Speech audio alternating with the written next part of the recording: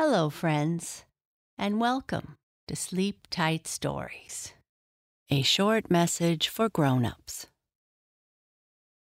Looking for more bedtime stories per week? Subscribe to Sleep Tight Premium. With Sleep Tight Premium, you can listen to 4 ad-free stories per week, a growing library, and an extensive selection of sleep sounds, guided meditations, and music for sleep. Visit sleeptightpremium.com and start your free trial. A link can be found in our show notes. Thank you.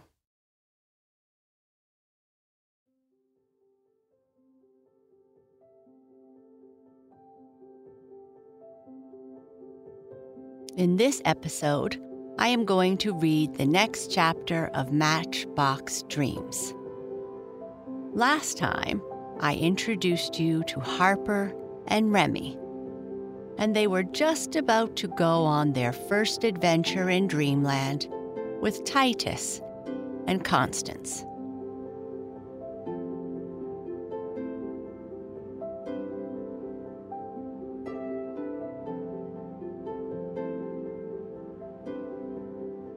Chapter 2 Dreamland.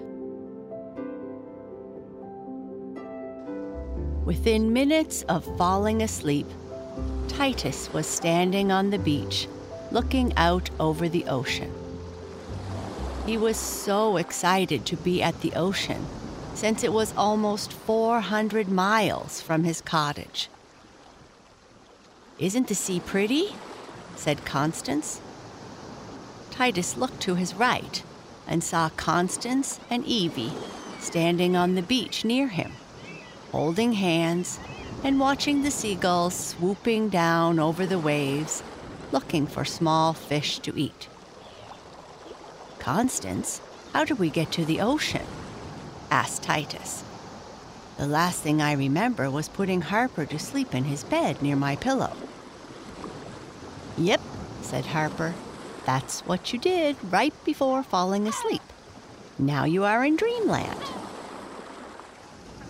Titus turned around to see Harper and Remy standing right behind them. "Harper, how did you get so big?" asked Titus. "You are almost the same size as me." "Well, actually, we didn't get big. You, Constance, and Evie got small," said Harper. "Whenever you visit Dreamland, you are the same size as your animal friends." Constance said, "Hey, Titus, Harper is right. Either that or these seashells are gigantic." She let out a giggle and pointed to seashells that were 10 times their usual size. "So, what part of Dreamland are we in?" Titus asked. "Harper and I live in Puffin Village, which is just over the other side of the dunes behind us, heading east," declared Remy. "To the north, up the coast, is the town of Willets, where the Squirrel Clan lives. To the south is Ploverville, where the kittens live, and the ocean is to the west, is called Shearwater. About 50 miles out to sea is the beautiful island of Sanderling, home of the puppies." "Hey, everyone," Harper said. "Do you want to come to our house for tea and cookies?" "Sure," said Evie. Titus and Constance stared at Evie in confusion. Both said at the same time, "Evie, you can't speak yet. You're too young." "Remember, this is Dreamland, where everything is possible," declared Harper. With that, everyone started to walk up the dunes towards Harper and Remy's house in Puffin Village. Their home was more of a burrow in the ground than a real house. Imagine a whole village with a village center, a large fountain, and shops constructed of boards made from driftwood with water-worn glass for windows. Radiating out in all directions from the village center, like a wagon wheel, were white lanes paved with small particles of broken shells and large grains of sand. These lanes went from the village center to the hills that surrounded Puffin Village. In the hills were hundreds of little burrows. Each burrow was decorated with colorful shells, glass, driftwood fences, and other items that had been found on the beach. One burrow, exceptionally large and ornate, caught Constance's attention. "Remy, whose house is that?" inquired Constance. "That house belongs to Mr. Downing, the mayor of Puffin Village," said Remy. "The mayor is going up to Willits this week to meet with the mayor of the squirrels. Last week, some of the squirrels came to Puffin looking to purchase nuts, and one of the younger squirrels accidentally knocked over Mr. Springer's nut cart, causing all his roasted nuts to fall in the street. Before Mr. Springer could catch the youngster, he and his friends took off up a tree and jumped from tree to tree until they were out of Puffin Village. Mr. Downing is going to be traveling there soon to meet with the mayor of Willits to collect payment for the soiled nuts." After a 10-minute walk, they arrived at Harper and Remy's home. Since the kids were the same size as the mice, they had no trouble entering the house and sitting down at the dinner table. Harper started the fireplace, while Remy lit the stove. Being that it was still 1900 in Dreamland, homes have yet to have electricity.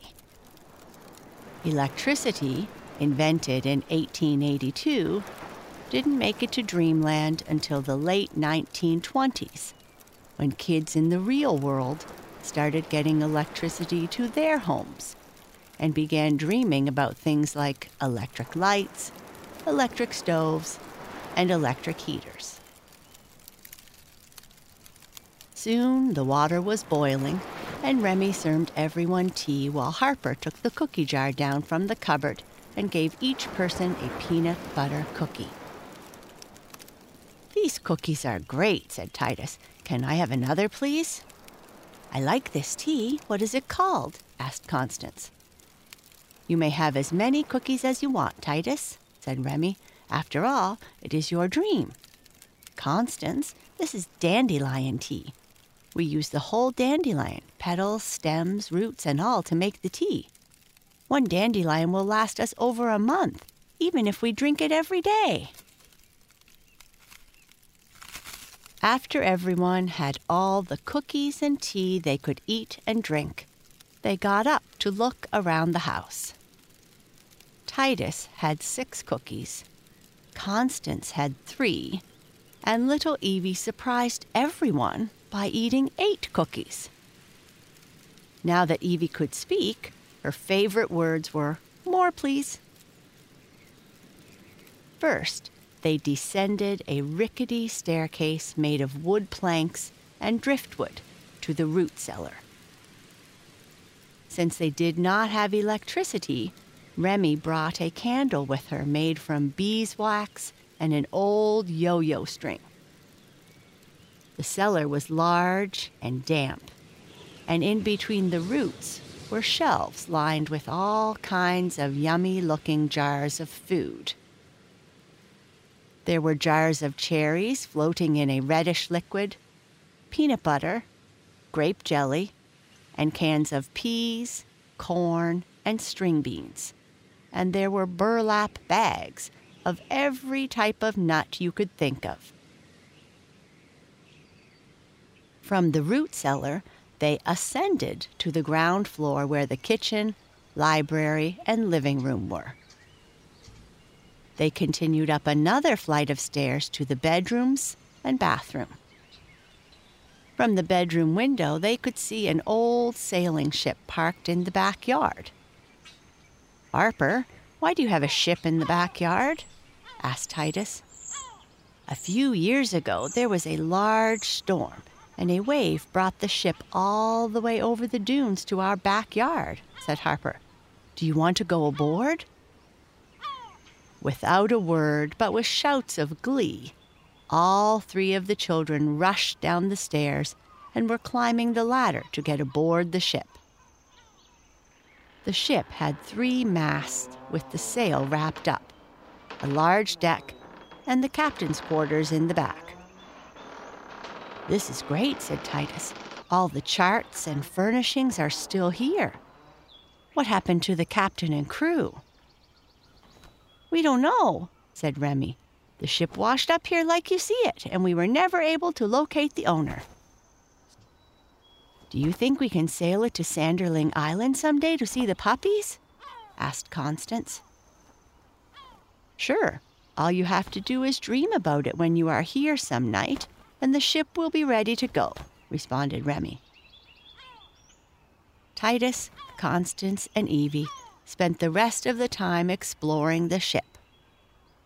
Below the deck, there were 20 cannons, 30 hammocks for the crew to sleep in, a galley to cook food, and a large area under the deck stocked with all kinds of food and provisions for a long trip.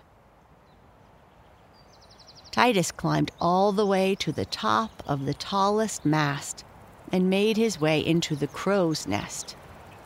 From there, he could see all of Puffin Village, and how the village did, in fact, look like a wagon wheel. "Harper, do you think this used to be a pirate ship?" asked Titus. "It could have been," answered Harper. "We did find some treasure aboard, which is now hidden in one of the caves up in those hills." "Can we go looking for treasure today?" Titus asked excitedly. "We should probably make that a different dream," responded Harper with a soft chuckle. "It is a long walk, and we will need to have supplies to take with us."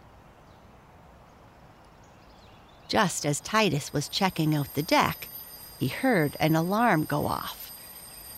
Titus turned to Harper and asked him why an alarm was going off. "That is your alarm at home telling you to wake up, so you can get ready for school," said Harper. "But I don't want to leave," protested Titus with a pout. "I like it here in Dreamland, and there is so much to see. What about Constance and Evie? Do they have to wake up too?" "No," said Remy. "They don't have school yet, so they can stay longer." Just as Titus was about to protest again, he woke up, looked around, and realized he was in his bedroom. He hit the top of his alarm harder than usual to turn it off and got out of bed.